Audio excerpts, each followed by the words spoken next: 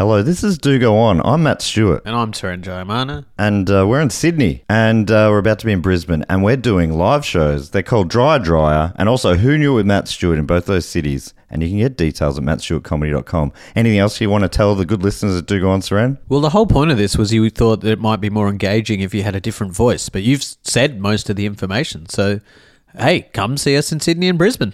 Yeah, that was engaging. Hey, I'm Ryan Reynolds. Recently, I asked Mint Mobile's legal team if big wireless companies are allowed to raise prices due to inflation. They said yes. And then when I asked if raising prices technically violates those onerous two-year contracts, they said, "What the f*** are you talking about, you insane Hollywood ass?" So to recap, we're cutting the price of Mint Unlimited from $30 a month to just $15 a month. Give it a try at mintmobile.com/switch. $45 up front for 3 months plus taxes and fees. Promo rate for new customers for limited time. Unlimited more than 40 gigabytes per month. Slows full terms at mintmobile.com. This podcast is brought to you by Squarespace, the all-in-one website platform for entrepreneurs to stand out and succeed online. Whether it's your first ever website or your business is expanding, Squarespace makes it easy to create a beautiful website and engage with your audience. Upload video content, organize your video library, and showcase your content on beautiful video pages. You can even sell access to your video library by adding a paywall to your content. Cha-ching.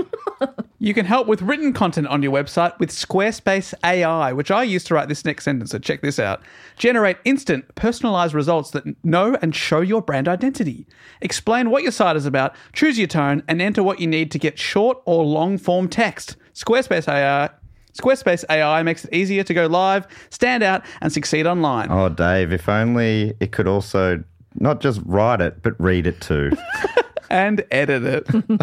Hey, sell exclusive content on your site by adding a paywall to sell memberships or courses. Or sell files your customers can download like PDFs, music, or ebooks. Man, it's starting to sound like I'm obsessed with money. And you are. So head to squarespace.com/dogoon for a free trial and to save 10% off your first purchase of a website or domain. This podcast is part of the Planet Broadcasting Network. Visit planetbcasting.com for more podcasts from our great mates.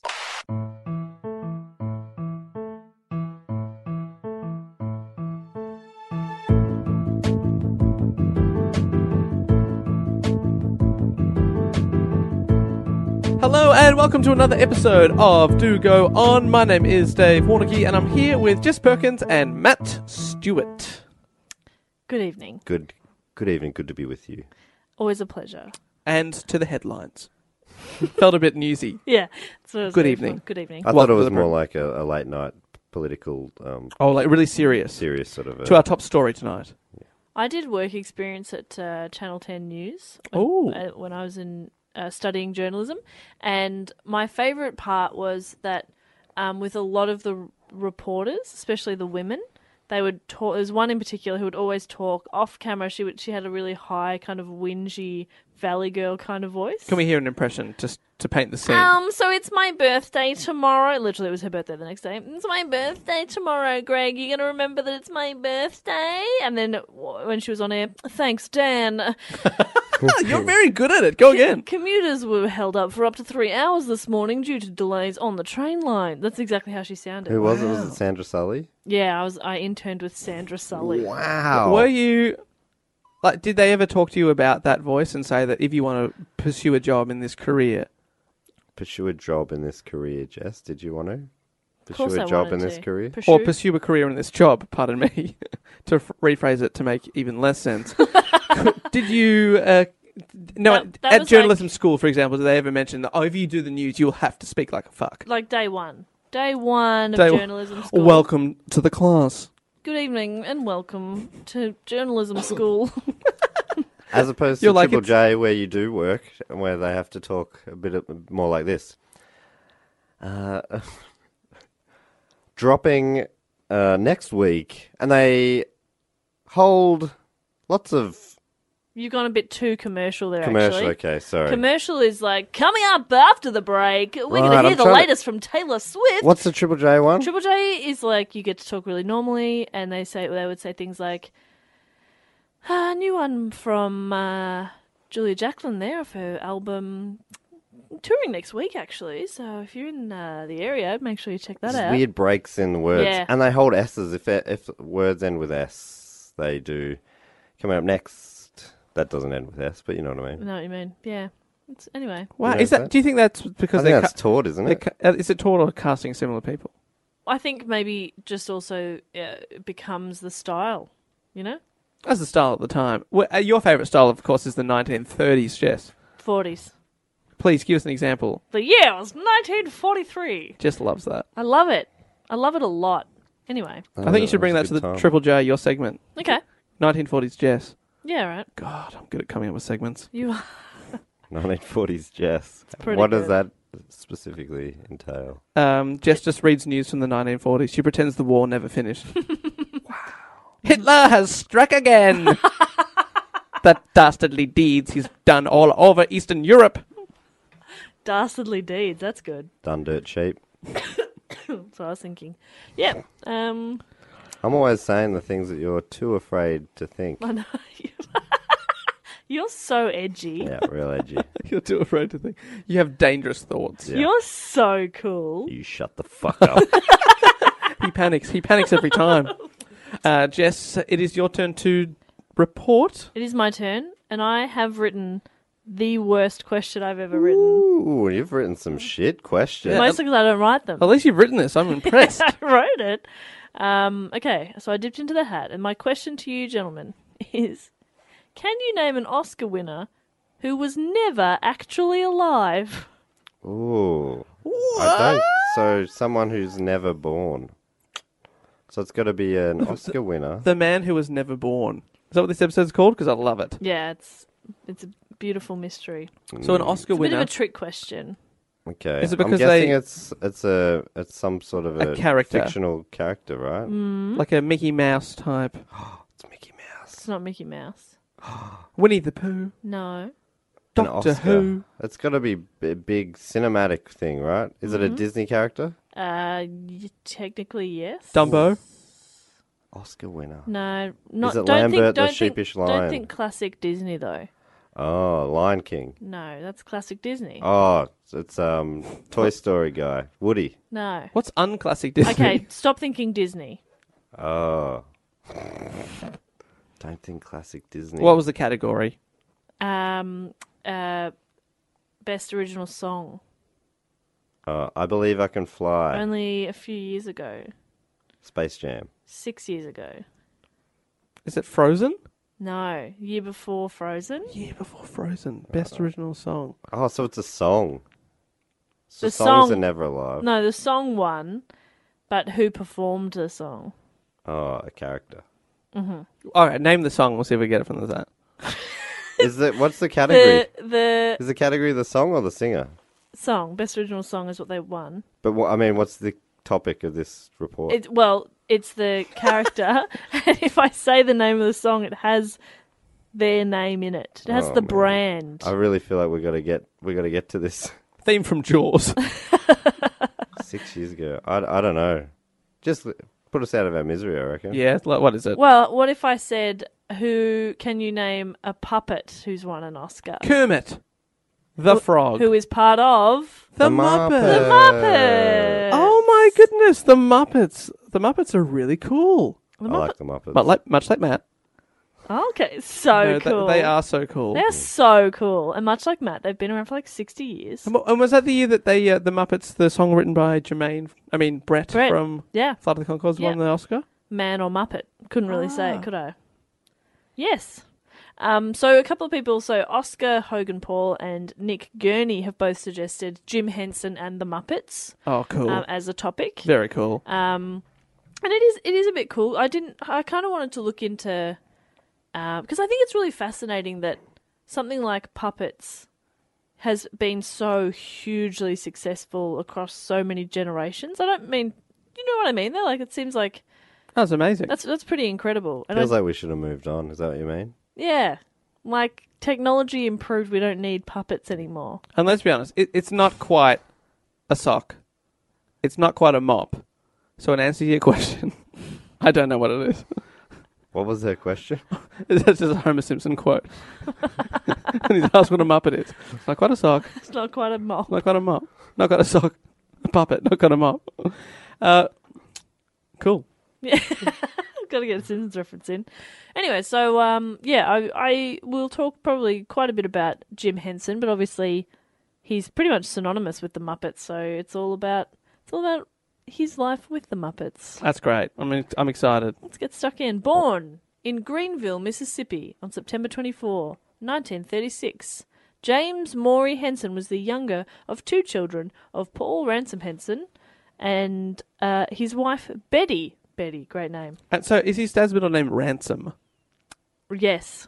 Whoa. Paul Ransom. I've never heard that as a name. I wonder if he's a big fan of the 1990s film with Mel Gibson called Ransom. Sorry, I mean Braveheart. Classic mistake. You just rolled your eyes at yourself. I've wasted everyone's time again. Oh, I loved it. He was raised as a Christian Scientist and spent his early childhood in Leyland, Mississippi, before moving with his family to University Park, Maryland. Is that how you say it? Yeah, because you said I was it as saying Maryland. Where all the Marys go. But apparently that's not how they pronounce it in Maryland. Which is near Washington, D.C. They moved there in the late 40s.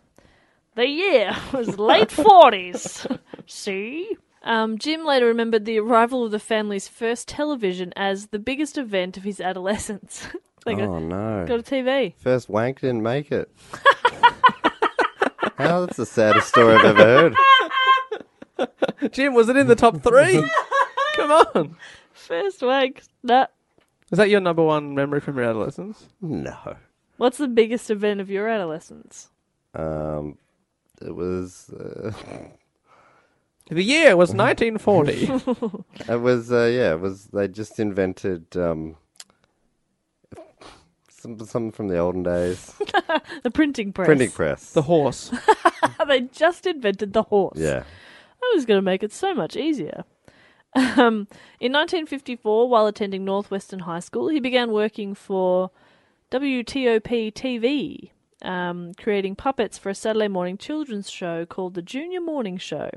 After he graduated from high school, Henson enrolled at the University of Maryland as a studio arts major, thinking he might become a commercial artist. So he's a bit of a creative guy. I love it. He's hip. He's happening. He's 1950s. He knows what's up. A puppetry class offered in the Applied Arts Department introduced him to the craft and textiles courses in the College of Home Economics, and he graduated in 1960 with a BS in Home Economics. Oh, BS. not a BS. He's got a BS in Home Econ. What would that be? Bachelor of... Shit. Oh. in Home Econ. Bachelor of shit. Science? Probably science. Science, right. Makes more sense. That makes it even more sense. I just don't think home economics is very scientific. I was lying before. It wasn't the horse. It was my first wank. With a horse. Matthew. Printing press. With the printing press. Why would you say something that you know you're going to ask me to edit out? And you know I won't.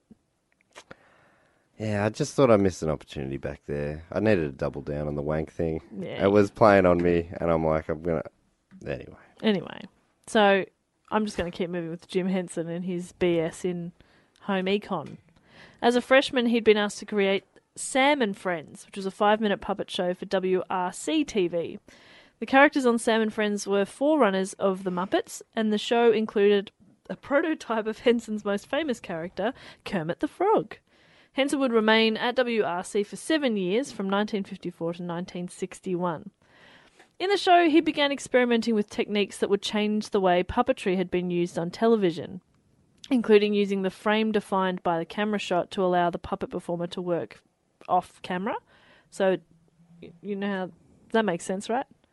So they'd frame it so that all you're seeing is the puppet, not the puppet and the puppeteer. Before that, puppetry was pretty unconvincing. Yeah, like they zoomed in on the puppeteer's face. That feels like... So you couldn't see anything that was going on. That feels like a fairly obvious thing to think of. Like, sure, it's hard to do in a live stage show, if that's what you're doing with puppets. Sure, it's hard to hide the puppeteer. But if you're doing it for TV, that seems like a fairly obvious choice. But he was apparently... The first one to make that obvious choice. Forward thinking there. Believing television puppets needed to have life and sensitivity, Henson began making characters from flexible, fabric-covered foam rubber, allowing them to express a wider array of emotions, at a time when many puppets were made of carved wood. Can't get much expression out of carved Geppetto wood. style. Yeah. They've sort of got the one fixed expression, you know? Yeah. Because they're carved. How funny is Kermit's expression when he just he mushes his face in? So funny. Like his whole mouth. That's his regret face. Yeah. Kermit's regret face is just mush his mouth. So funny. But sometimes it's when he's mad too. Yeah, that's great. Where he's like, too. in his mouth. Yeah, great. I like when he wears a suit. I just like Kermit in general. He's great. A marionette's arms are manipulated by strings, but Henson used rods to move his Muppet's arms, allowing greater control of expression. Rod had a big collection of strings. He used his. Rod? Could you bring your strings over? I need to manipulate Kermit again. All right, this is the last time. Kermit, you don't mean anything to me. Here are some strings.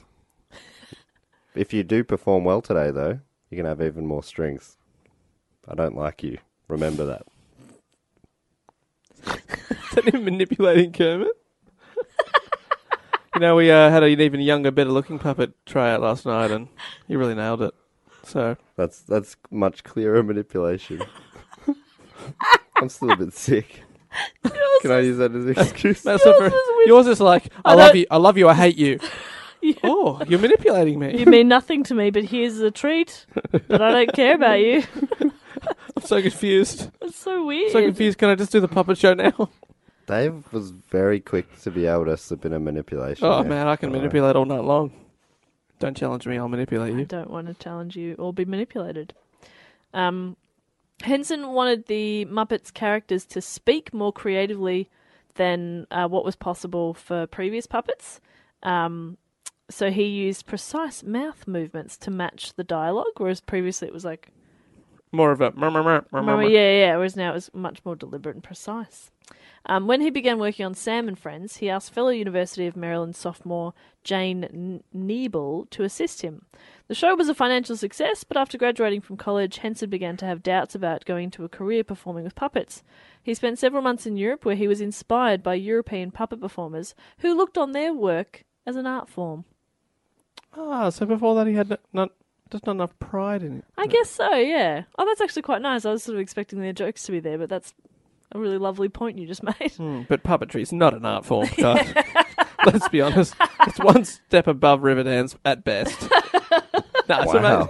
It's amazing. I love them. I think they're awesome. It's very clever. The Thunderbirds, love it. Oh, yeah. When he returned FAB. When he returned to the United States, he and Jane began dating. Ooh. They were married in 1959 and they had 5 children. Lisa, Cheryl, Brian, John, and Heather. Those people awful do not names. sound like a creative couple, do they? No. List them again. I like Brian, but the rest of those names... Well, they're Jim and Jane, and their they kids had are... Lisa, Cheryl, Brian, John, and Heather. So sorry, Cheryl. I'm so sorry. They're fine names, but I think when you mix them all together, they've just gone rock solid, rock solid, rock vanilla. solid, Cheryl, rock solid, rock solid. You guys like Cheryl? No. Oh, no. But it's not rock solid. Okay. The other ones are like John. You could build a church on John. Sure. And they tried. If the Bible is to be believed. Peter, it was Peter. Fuck. Bad Bible reference. Straight over my head. No. But they 13 years of Catholic education. Little known fact is they built a John on Cheryl. So.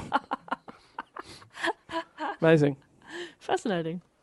Now, despite the success of Sam and Friends, Henson spent much of the next 2 decades working in commercials, talk shows, and children's projects. The popularity of his work on Sam and Friends in the late 1950s led to a series of guest appearances on network talk and variety shows. Henson himself appeared as a guest on many shows, including The Steve Allen Show, The Jack Paar Program, and The Ed Sullivan Show.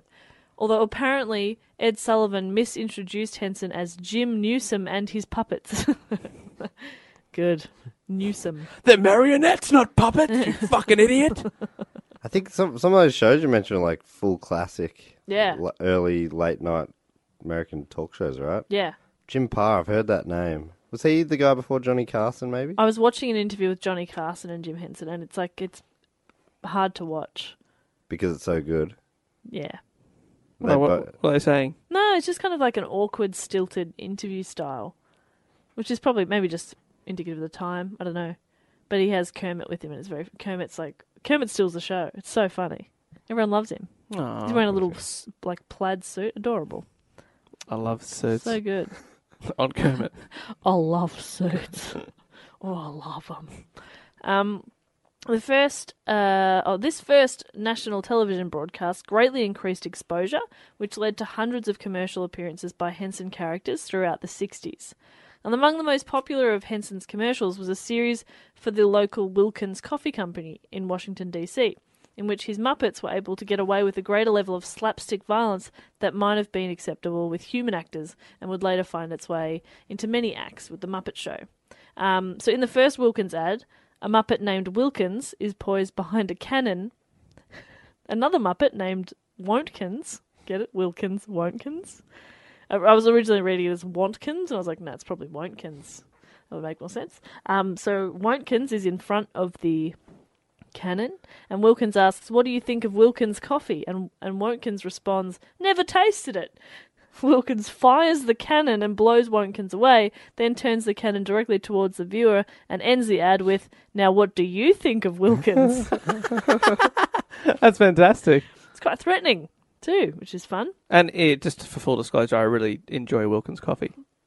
If anyone's pointing a cannon at me. You love coffee, don't you? I drink it every day. 6 times a day. 6 cups. You have 6 cups of coffee a day? 6 mugs. 6 mugs of coffee a day? Yep. Do you? Latte. Espresso.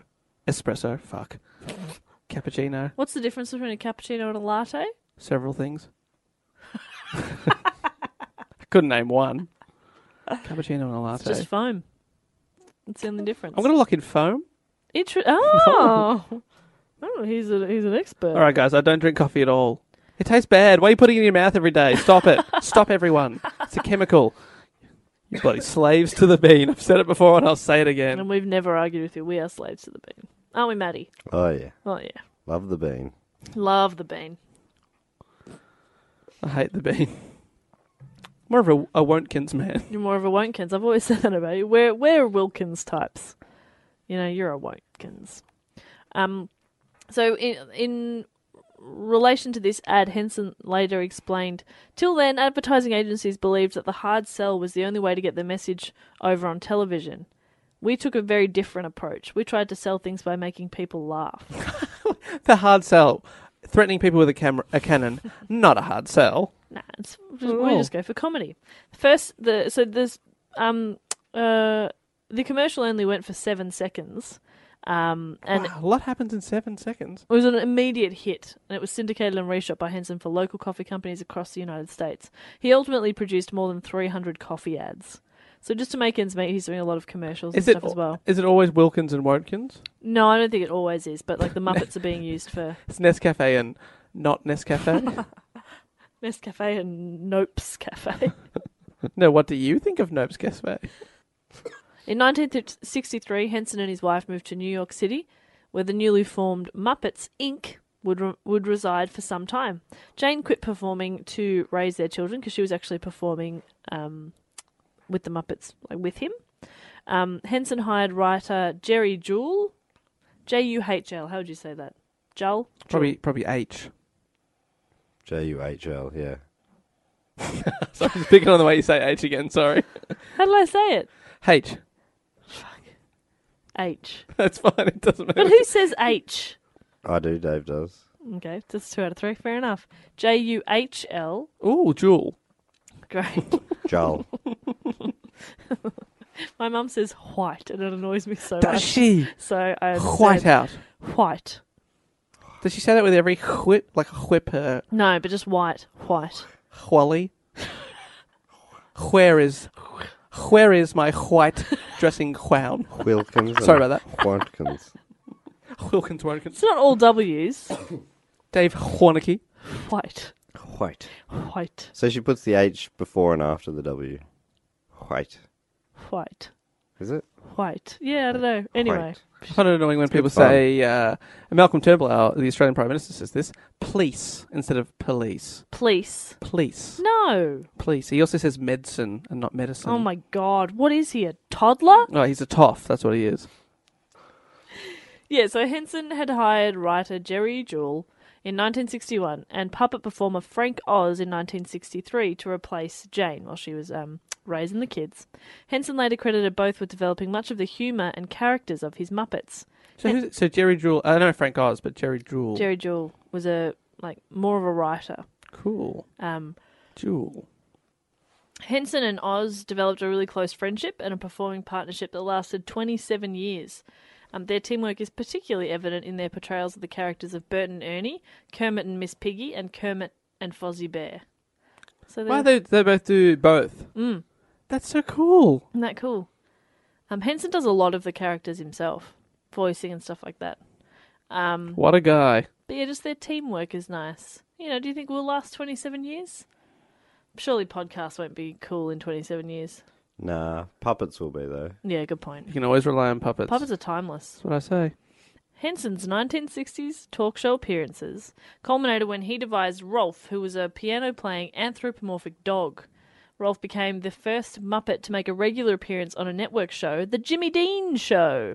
Henson was so grateful for this break that he offered Jimmy Dean a 40% interest in his production company, but Dean declined, stating that Henson deserved all the rewards for his own work. Wow, that's amazing. And we're not talking about James Dean, though. Jimmy Dean. Different Dean. I'm pretty sure James Dean never had his own chat show. I didn't think so either. I think he's dead by this point too. Making it very difficult, but not impossible. Not impossible. In America to host a chat show. You can be whatever you want to be if you believe. From 1963 to 1966, Henson began exploring filmmaking and produced a series of experimental films. His 9-minute experimental film Timepiece was nominated for an Academy Award for Best Live Action Short Film in 1966. Incredible. He's a busy guy. Yeah, real busy guy. In 1969, television producer Joan Gans Cooney and her staff at the Children's Television Workshop, impressed by the quality and creativity of the Henson-led team, asked Henson and his staff to work full-time on a little show you may have heard of. The Jimmy Dean Show? The Jimmy Dean Show! Now, I wonder if... could you tell me how to get to... Sesame Street? Play School. Fucking hell. Sesame Street was seen as a visionary children's program for public television. It was going to be huge. It's going to be huge. It was going to be huge, but something bad happened. And I'll tell you all about it right now. At first, Henson's Muppets appeared separately from the realistic segments on Sesame Street, but after a poor test screening in Philadelphia, the show was revamped to integrate the two, placing much greater emphasis on Henson's work. So previously it would just be like small little sketches that the Muppets did, and then they would just have like other segments, and then they put them together to make it work more fluidly, do you know what I mean? Like it's just to make it all just flow. I get it. Yeah. Do you get it, Matt? Oh, yeah. He gets it. He gets it. Though Henson would often downplay his role in Sesame Street's success, Cooney frequently praised Jim's work, and in 1990 the Public Broadcasting Service called him the spark that ignited our fledgling broadcast service, which is very nice. The success of Sesame Street also allowed Henson to stop producing commercials. No more coffee commercials. And he later remembered that it was a pleasure to get out of that world. Wasn't a fan. Sounds more like a Wonton kind of guy. Yeah, Wontkins. In addition to creating and performing Muppets characters, Henson was involved in producing various shows and animation insets during the first 2 seasons of Sesame Street. So during the first season, Henson produced a series of counting films for the numbers 1 through 10, which always ended with a baker, voiced by Henson, falling down the stairs while carrying the featured number of desserts. I love that. Concurrently with the first years of Sesame Street, Henson directed Tales of Muppetland, a short series of TV movie specials. They were comic retellings of classic fairy tales aimed at a young audience and hosted by Kermit the Frog. The series included Hey, Cinderella, The Frog Prince, and the Muppet Musicians of Bremen. It always ended with a baker falling down the stairs. I think that's so cute. Cinderella. Hey, Cinderella.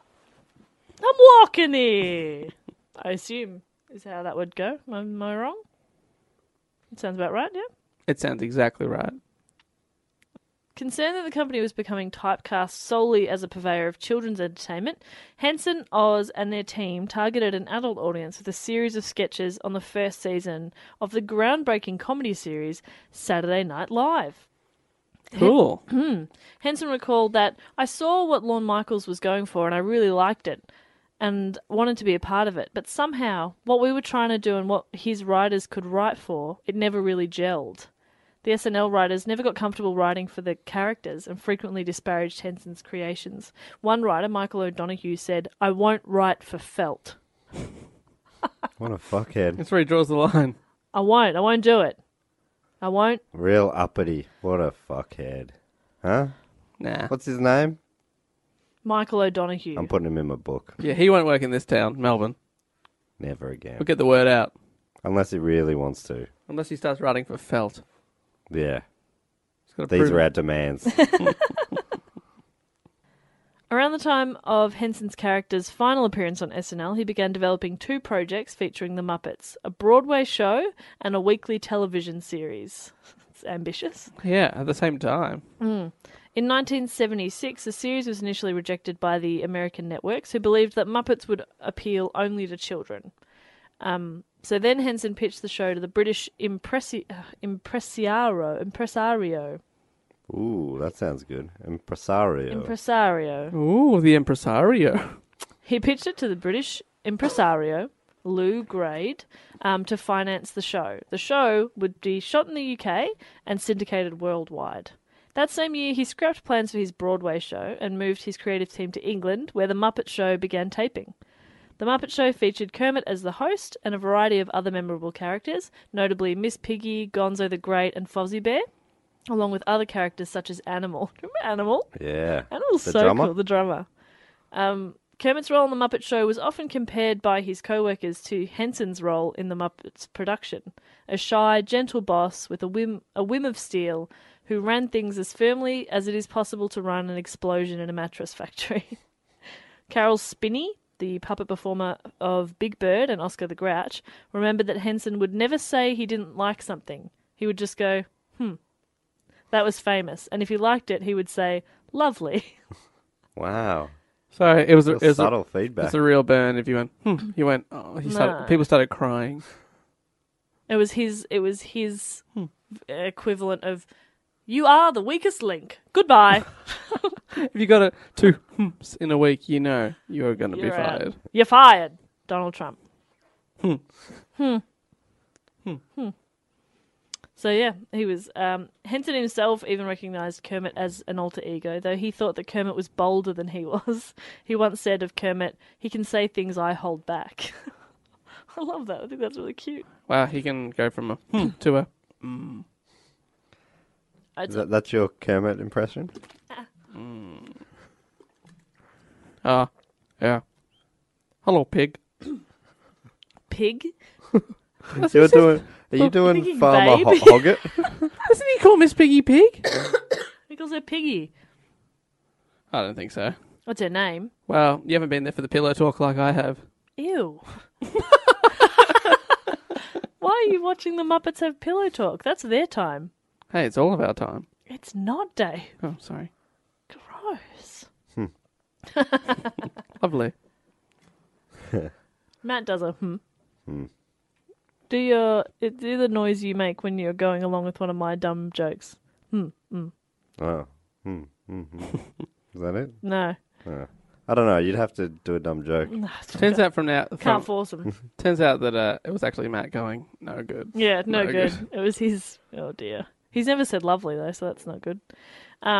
Okay, so in 1979, 3 years after the start of The Muppet Show, the Muppets appeared in their first theatrical feature film, The Muppet Movie. The movie was both a critical and financial success. It made $65 million domestically and was at the time the 61st highest grossing film ever made. Wow, top 61. Top 61. That's where you want to be. Yeah. That's where you want to be. ever. 61. Ever at the time. Ever. And they're puppets. Top 61. Top 61. And That's my dream. I really hope the guy that said he wouldn't write for Felt went along and saw how successful What it a was. Fuck. prick. Fuck. Should have written for Felt. I mean, his show was pretty successful too, right? Still running, but still. Fuck. Still. I'm looking this guy up. What's his name? Michael O'Donoghue. Michael O'Donoghue. It's a good name, though. Never working in this town again, if we can remember him. I know a guy called Michael O'Donoghue. Do you? Is he working in this town? Yeah. Oh, fuck. As a trivia host. You fucked it. You fucked Yeah, it. well, I mean, that's all right. If he's just working as a trivia host. Happy for that? Okay. We'll let it slide, What do Michael. you mean just? Wow, Matt. Look, I'd look down upon trivia hosts. Okay. It's interesting, because you are one. Yeah. Self-loathing trivia host. I hate myself. No, fair enough.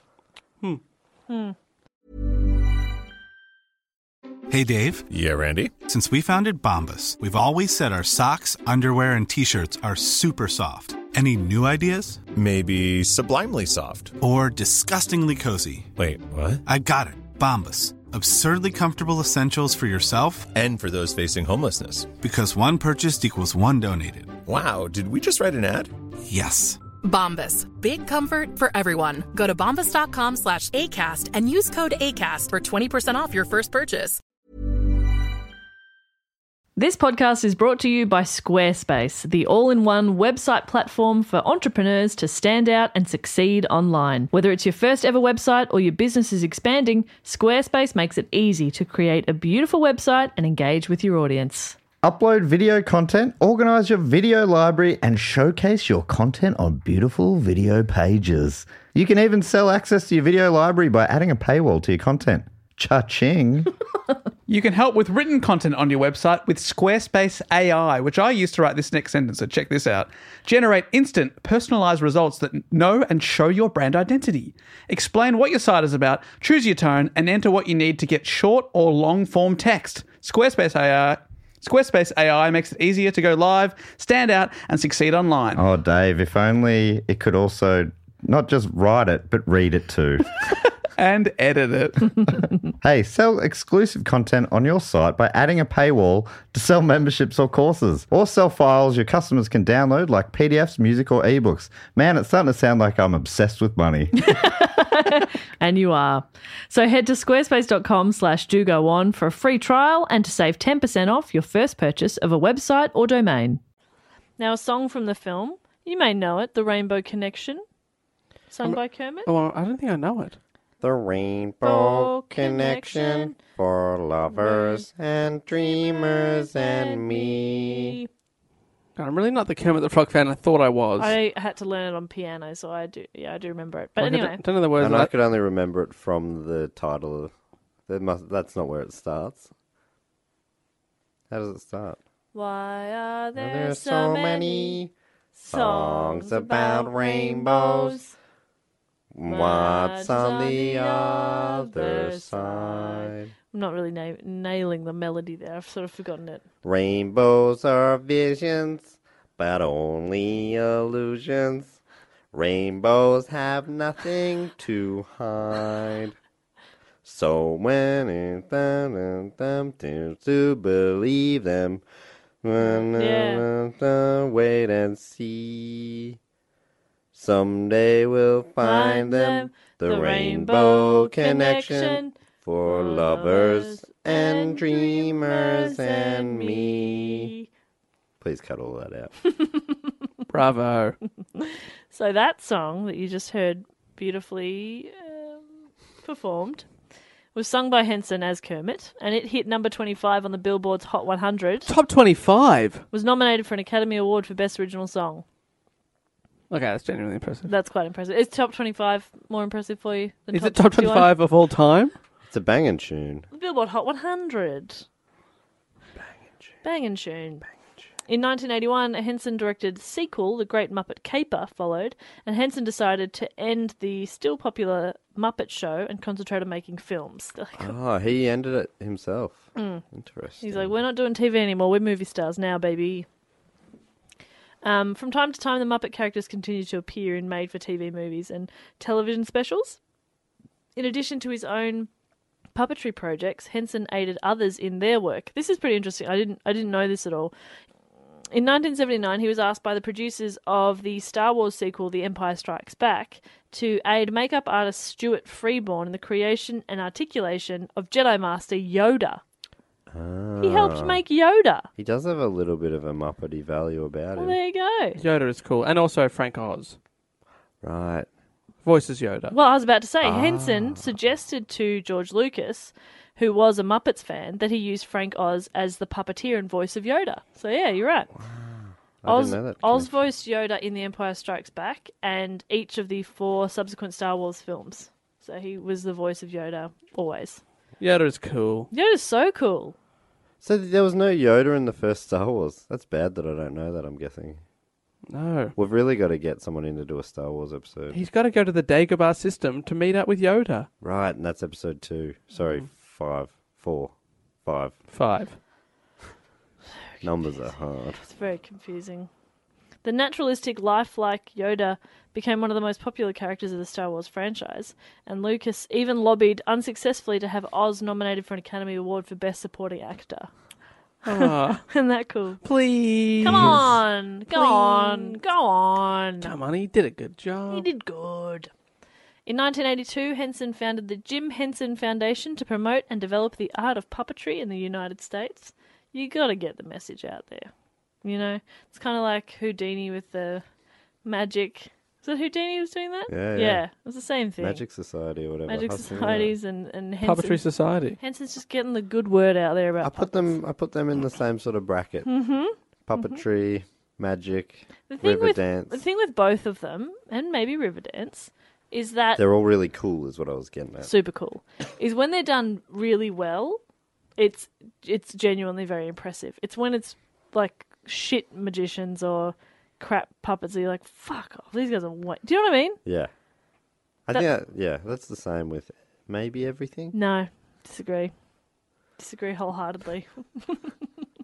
I think even the worst comedians are still true artists. So the worst comedians are better than the best puppeteers. Yes. Is that what you're saying? That's what I'm saying. Definitely not. As I continue this report about this incredibly impressive puppeteer. Ugh. Around this time, he began creating darker and more realistic fantasy films that did not feature the Muppets and displayed a growing, brooding interest in mortality. 1982's The Dark Crystal was a financial and critical success, and a year later, The Muppets starring The Muppets Take Manhattan, which was directed by Frank Oz, did fair box office business, grossing $25 million domestically. Fair box off business. I like how you phrased that. Fair Real box cool. off. Thank you.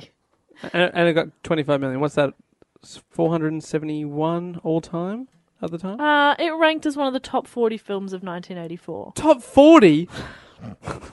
Of that year. 1984? However, 1986's Labyrinth. Did you ever watch The Labyrinth? Oh, yeah, David Bowie. Dance, magic dance. Is that something? It was similar to his Dark Crystal film. It was a fantasy, and he directed it by himself. It was considered, in part due to its costs, a commercial disappointment. Right, but it's like a cult classic. It is now, but it didn't do very well originally. Really? People didn't like Bowie's codpiece? Despite some positive reviews, the New York Times called it a fabulous film. The commercial failure of Labyrinth demoralised Henson to the point that his son Brian remembered the time of its release as being the closest I've seen him to turning in on himself and getting quite depressed. Oh, that's so sad because it's such a famous. Well, that's it. Yeah, as you influential mentioned, movie. it later became a cult classic. Oh, hopefully in his lifetime. No, I remember watching it. Well, I mean, quite possibly, but I remember watching it in primary school. Yeah, I saw it in primary school. And as that well. was late 90s. And it came out in 86. So I don't think it would have been in his lifetime that it sort of reached its popularity. Oh, bloody Van Gogh all over again. Except that he had a lot of other successes. Yeah. Now, Henson and his wife separated the same year, although they remained really close for the rest of his life. Jane later said that Jim was so involved with his work that he had very little time to spend with her or their children. All 5 of his children began working with Muppets at an early age, partly because, as Cheryl Henson remembered, one of the best ways of being around him was to work with him. Oh, Cheryl. Bloody hell. Right, you couldn't talk to your dad unless you're holding a puppet. Hi, Dad. I got a B at school. Pretty good. Can I have $20 to go to the movies? Why, of course you can. Being the Cookie Monster. Brian's like, Dad, I'm 35. Look me in the eye. Fucking look me in the eye. I don't know what you're talking about. Dad, meet your grandchild. Dad, just shake his hand. Dad. Shake his hand. You shook his Muppet hand. Now shake his real hand. Dad. I Dad. don't know what you're talking about. Dad. Though he was still engaged in creating children's television, such as the successful 80s shows Fraggle Rock and the animated Muppet Babies, Henson continued to explore darker, mature themes with the folktale and mythology-orientated show The Storyteller, which won an Emmy for Outstanding Children's Program. The next year, Henson returned to television with the Jim Henson Hour, which mixed light-hearted Muppet fare with the riskier material. Ooh, bit risky. What happened there was a sort of like normal Muppet, and then they're like, now tonight's porn film. Big Bird got her big birds out. Showed her chicken fillets. I don't know what. Big Bird's a man. He showed his chicken fillets. An 8-foot tall man.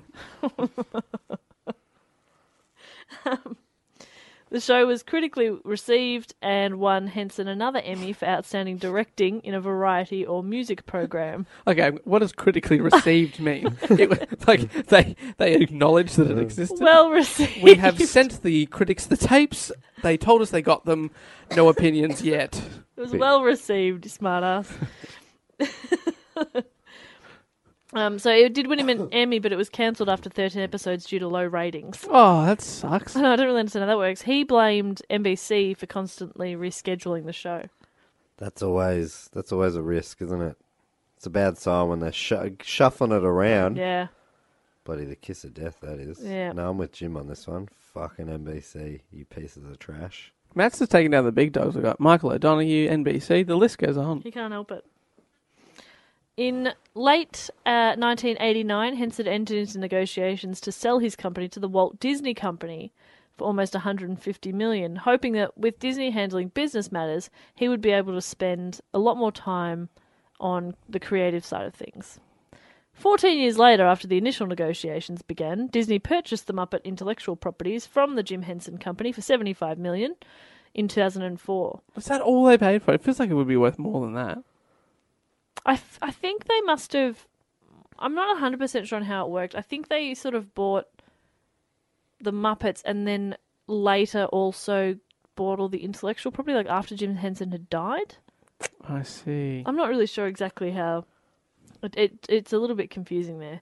But it basically meant that the acquisition consisted of the rights and trademarks to the Muppets and Bear in the Big Blue House characters, as well as to the Muppet Films and Television Library. But exceptions included the Sesame Street characters, because they were previously sold to the Sesame Workshop, the Fraggle Rock characters, which were retained by Henson, and the distribution rights to the Muppets Take Manhattan, Muppets from Space, and Kermit's Swamp Years, which remained with Sony Pictures Entertainment. Tell you what, it must be nice being very successful, but it gets complicated, doesn't it? Yeah. I wonder... It's interesting how Sesame Street bought the... Sesame Street characters, the workshop or whatever. But what does that mean for characters like Kermit? There's a few that cross between the two, or is Kermit the only one? But yeah, I wonder what that means for him. They Yeah, you're right, because have rights to Kermit, but then so does Sony for those movies, and so does Disney or whoever. Plus, yeah, that'd be confusing. It's so confusing. It's like the Marvel thing all over again. Yeah. Oh, it's a mess. As part of the acquisition, Disney formed the Muppets Holding Company, which was later renamed the Muppet Studio, which is a wholly owned subsidiary responsible for managing the characters and franchise. So as a result, the term Muppet became a legal trademark owned by Disney, although Sesame Workshop continues to apply the term to their characters under the exclusive license from Disney. It's very complicated. It's a mess. I don't get it. Okay, so on the 12th of May in 1990, which is a good year, Henson travelled... Such a casual add in, that one. Henson, he travelled to North Carolina with his daughter Cheryl, your favourite of his children. Love you, Cheryl. To visit his father and stepmother. And they both returned to New York on the 13th of May, so it's just a quick trip up and back. And Henson cancelled a Muppet recording session scheduled for the 14th, so the next day. That night, Henson's wife, Jane, they were separated, but they were, still mates. She came to visit him. That night, Henson suffered a medical emergency. He was having trouble breathing and he began coughing up blood. He suggested to his wife that he might be dying, but did not want to take time from his schedule to visit a hospital. Oh no, it is Houdini. It's Houdini. It is Houdini. But 2 hours later, he finally agreed to be taken by taxi to New York Hospital, and he arrived there about 5 o'clock in the morning. He stopped breathing, and an X-ray revealed he had abscesses on his lungs. I think I'm dying, but I don't want to. But hey, that doesn't. No, but the logic there doesn't quite connect. I'm the same. If I reckon I'd be in a similar situation. I don't want to go to the hospital and them tell me that I shouldn't have bothered them. I know that sounds crazy, but no, but that's I feel exactly that way. Is this because I'm not a medical person and I'm a bit of a hypochondriac? Is this serious enough for me to call an ambulance? I don't know where the line is. I think they would rather you be sure. I think that's probably preferable. But that's exactly what some people said, because he was raised as a Christian Scientist. Some people were like, that's why he didn't want to go to hospital. But other people were like, he gave that up in his 20s. Right. Jane was like, he just wouldn't have wanted to bother anyone. Shit. That's fine. So he's got abscesses on his lungs. He was placed on a ventilator, but his condition deteriorated rapidly despite aggressive treatment with multiple antibiotics.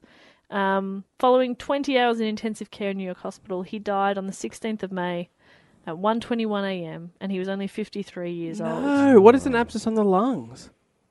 There's another one to add to the list of things to panic about at night. News of Henson's death spread quickly, and fans from around the world responded with tributes and condolences. So it's really quick then. Yeah, it was obviously he didn't think he was sick the day before, and then within 2 days basically of do you reckon feeling unwell, he had passed away. Do you reckon if he'd gone to the hospital earlier, he would have pulled through? Who knows? You haven't been feeling unwell at all, have you, lately, Dave? Oh, don't put this on me. I've had a cough for about 2 weeks, and I've been thinking about calling the ambulance for about 2 weeks. I reckon call a doctor for sure. Maybe not. Put your mind at ease. Yeah. Yeah. Maybe just walk yourself down there. Yeah, thanks. I might do it. But I don't want to bother waste their time. I thought he was older. I guess when I was a kid when he died, he would have said 53 probably was old then. We weren't born yet. Yeah, exactly. You guys were quite young. I said I was a kid. I meant I was... No, we weren't born yet. We were quite young. You were quite young. I mean, you're in your mama's bellies. Yeah, we were right up in there. Life starts at conception. You know what? You know where I stand on this. We do. Not. No. We do not understand. So on the 21st of May, Henson's public memorial service was conducted in New York City at the Cathedral of St. John the Divine. Another was conducted on July 2nd at St. Paul's Cathedral in London. In accordance with Henson's letters, no one in attendance wore black, and the Dirty Dozen brass band finished the service by performing When the Saints Go Marching In. Harry Belafonte... You know whose song that is? I do know whose song that is. The St. Kilda Saints. I think the Saints came up with it. I think it's our original How does it go?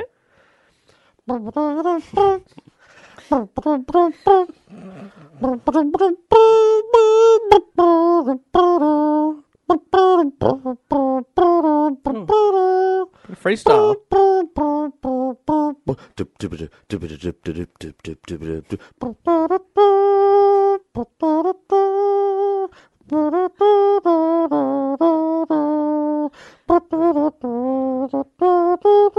Dave, how do we stop this? Oh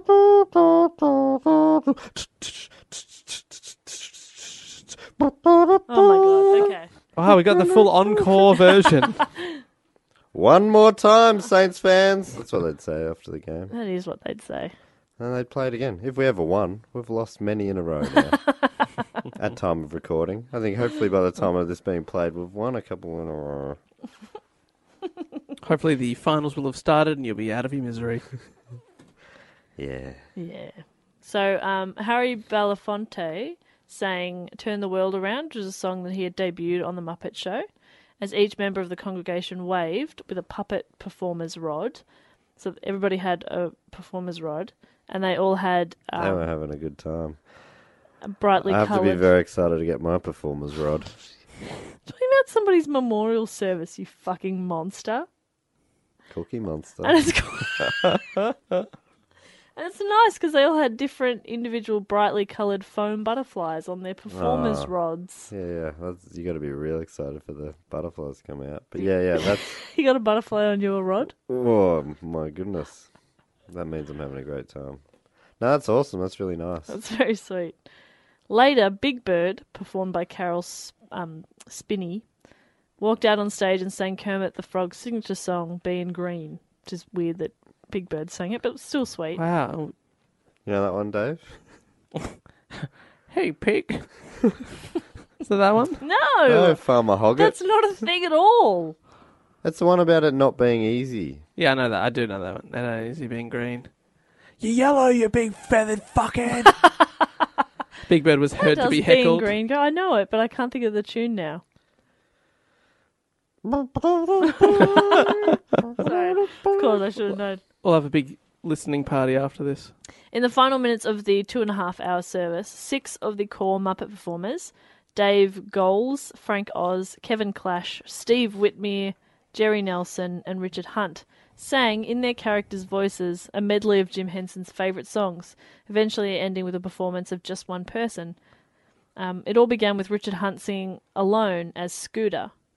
Henson employee Chris Barry writes that during each verse, each Muppeteer joined in with their own Muppet until the stage was filled with all the Muppets performing and their beloved characters. That's kind of nice. I would have been crying, I reckon. Yeah, well, that's the thing. Is this televised? No. The funeral was later described by Life magazine as an epic and almost unbearably moving event. Wow, it would have been so uplifting and so sad at the same time. Yeah, exactly. And the image of a growing number of performers singing just one person was recreated for the 1990 television special, The Muppets Celebrate Jim Henson, and it also inspired screenwriter Richard Curtis, who attended the London service, to write the growing orchestra wedding scene for his 2003 film Love Actually. Do you remember that scene in Love Actually where somebody starts singing and then it's like a whole band, sort of people stand up with different instruments? And then it's really like, there's a whole orchestra here. Really spitting on Jim Henson's grave, Curtis. Don't you... Are you a Love Actually fan? I'm a Richard Curtis fan. Huh. Big time. Big time. He'll never work in this town again. Oh my God. Now you're turning on Richard Curtis? Richard Curtis is blacklisted. He's in the book. Oh my God, I can't. Unless he writes for Felt. That's my one demand. Yeah. The Jim Henson Company and the Jim Henson Foundation continued after his death, producing new series and specials. Jim Henson's Creature Shop, which was founded by Henson, also continues to build creatures for a large number of other films and series. For example, the sci-fi production of Farscape and the film adaptation of The Hitchhiker's Guide to the Galaxy. And it's considered one of the most advanced and well-respected creators of film creatures, which is pretty cool. His son Brian and daughter Lisa are currently the co-chairs and co-CEOs of the company. Where's Cheryl? His daughter Cheryl is the president of the foundation. Right, Cheryl. We still love you. Fuck, you were quick to jump there.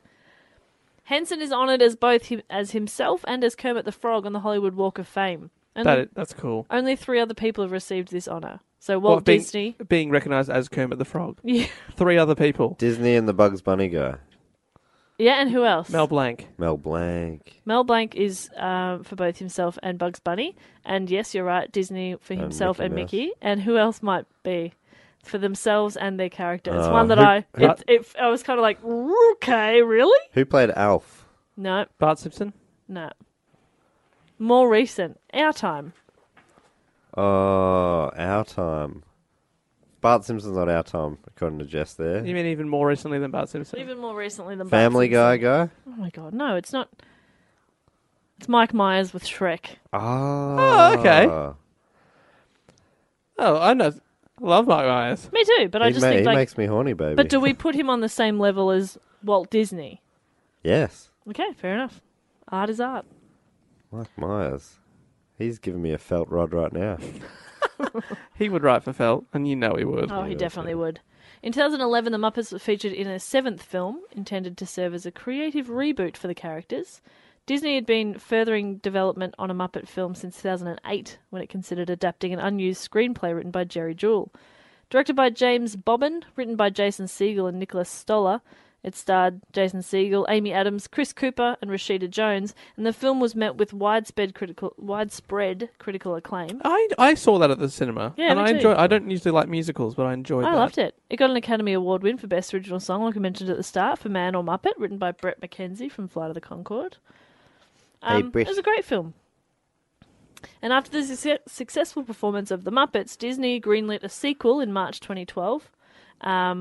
And that was Muppets Most Wanted, which was released in 2014. It had Ricky Gervais, Tina Fey, and Ty Burrell in supporting roles. I haven't seen that one yet. I didn't see that one either. I watched it on a flight, but I fell asleep during it.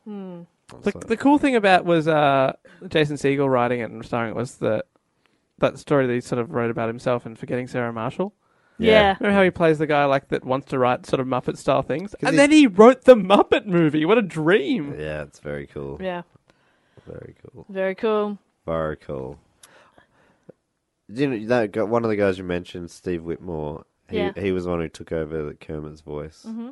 And he recently got sacked, and it's broken his heart. But I read Brian Henson.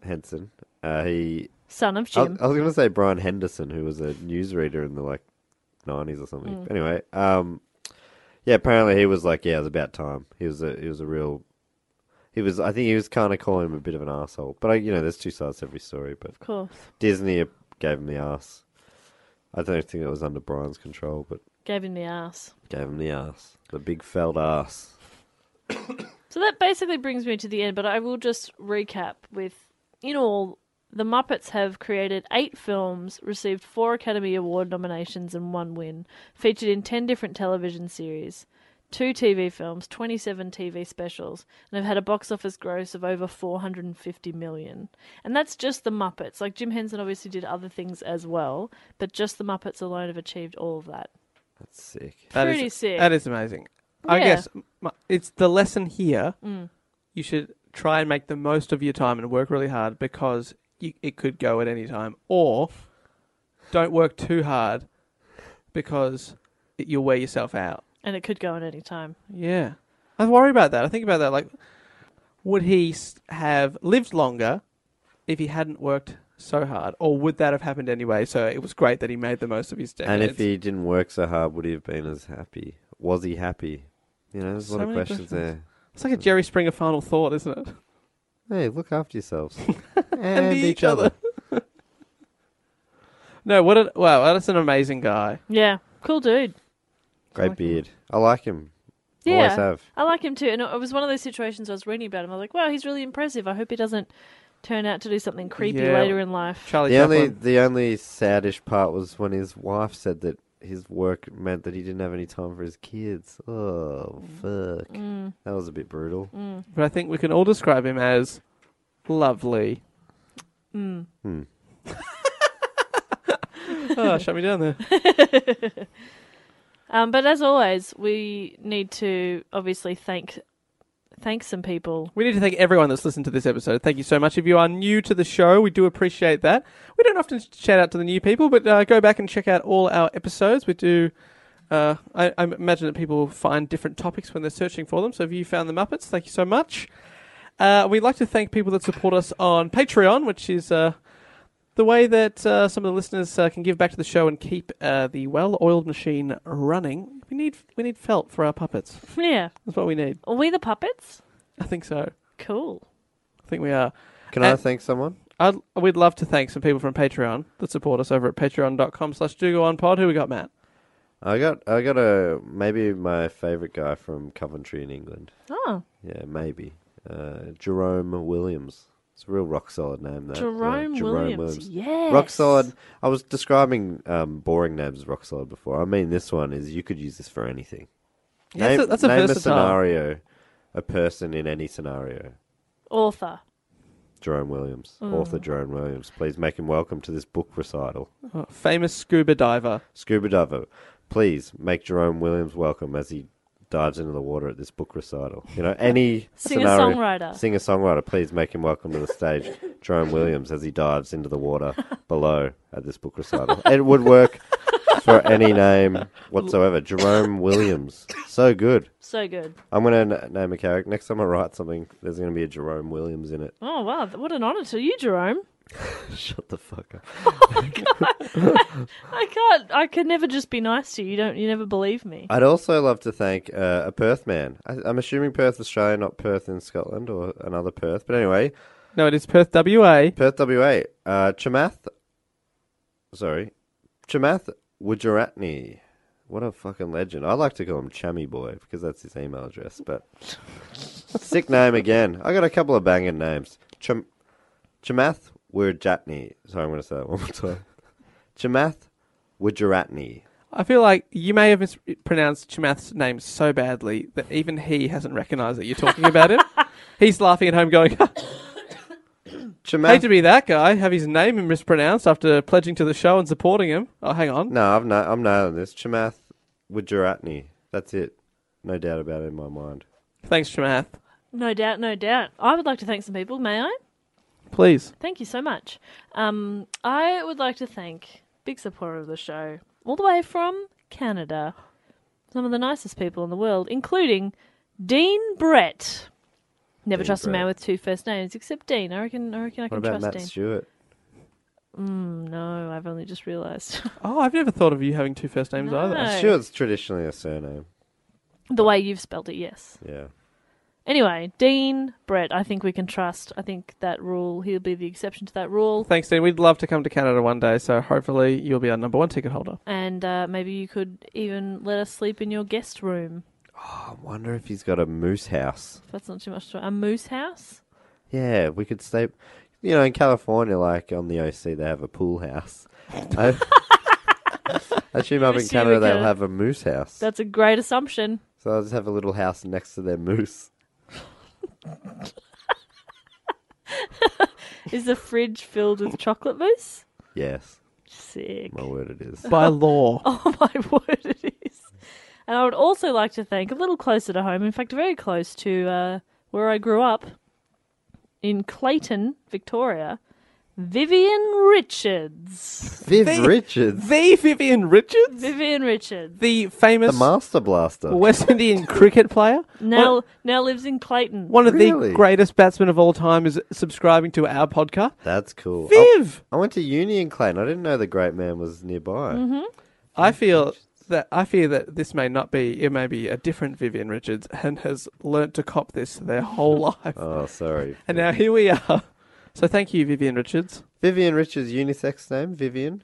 I didn't. Can be both. I definitely thought that was a female name.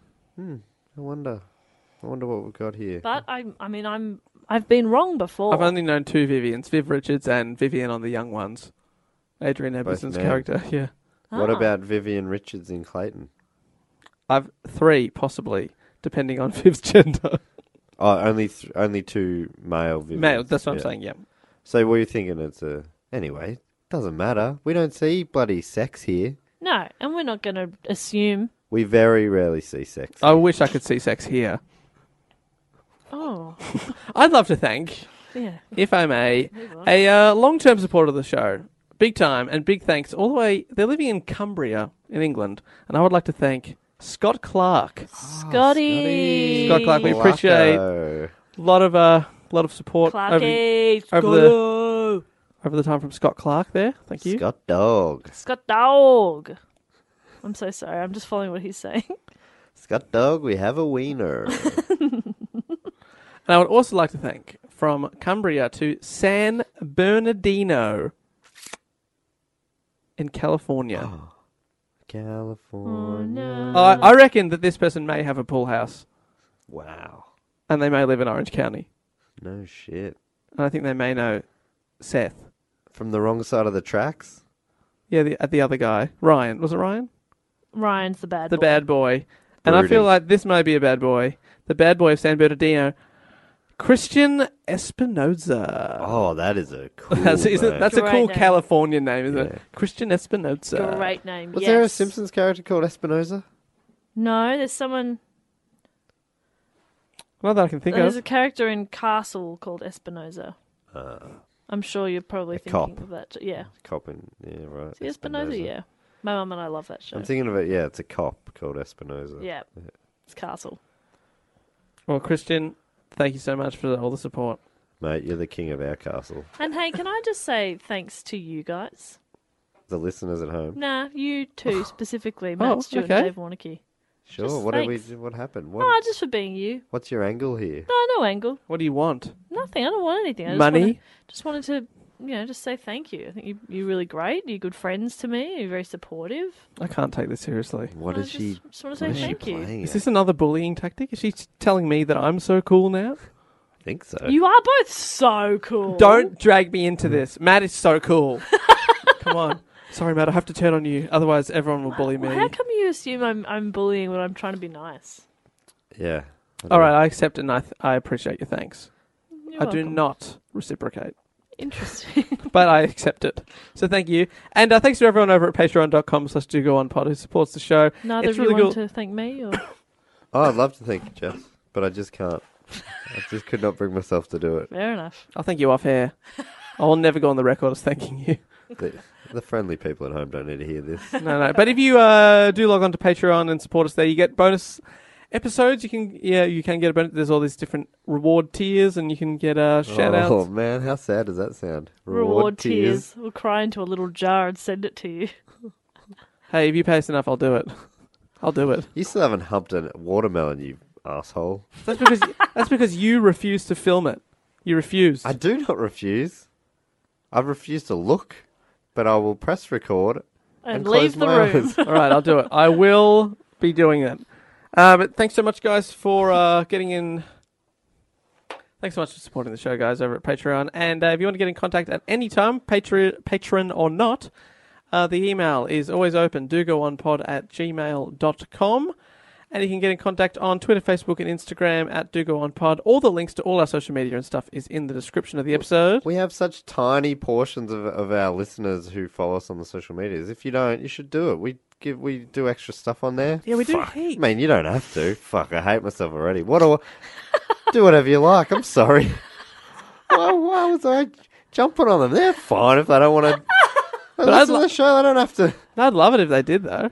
That'd be nice, but That's how you become one of our favourites, is interacting with us. yeah, we get to know your name. But anyway, next week I did a vote for the first time out to everyone. So if you follow us on social medias, you'll see stuff like that when it pops up. I did a vote. Anyone could vote, Patreon or not. On what topic you're doing? On what topic I'm doing. It's going to be a Canadian topic next week to celebrate some sort of Canadian milestone, which hopefully I'll figure out what that is by next The week. 150th birthday of their country. Yeah.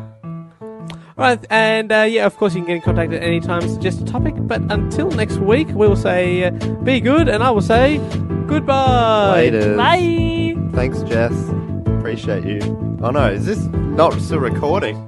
No, this is fucked. This podcast is part of the Planet Broadcasting Network. Visit planetbcasting.com for more podcasts from our great mates. I mean, if you want. It's up to you. Mom deserves the best, and there's no better place to shop for Mother's Day than Whole Foods Market. They're your destination for unbeatable savings, from premium gifts to show-stopping flowers and irresistible desserts. Start by saving 33% with Prime on all body care and candles. Then get a 15-stem bunch of tulips for just $9.99 each with Prime. Round out Mom's menu with festive rosé, irresistible berry chantilly cake, and more special treats. Come celebrate Mother's Day at Whole Foods Market. Even when we're on a budget, we still deserve nice things. Quince is a place to scoop up stunning high-end goods for 50 to 80% less than similar brands. They have buttery soft cashmere sweaters starting at $50, luxurious Italian leather bags, and so much more. Plus, Quince only works with factories that use safe, ethical, and responsible manufacturing. Get the high-end goods you'll love without the high price tag with Quince. Go to quince.com/style for free shipping and 365-day returns.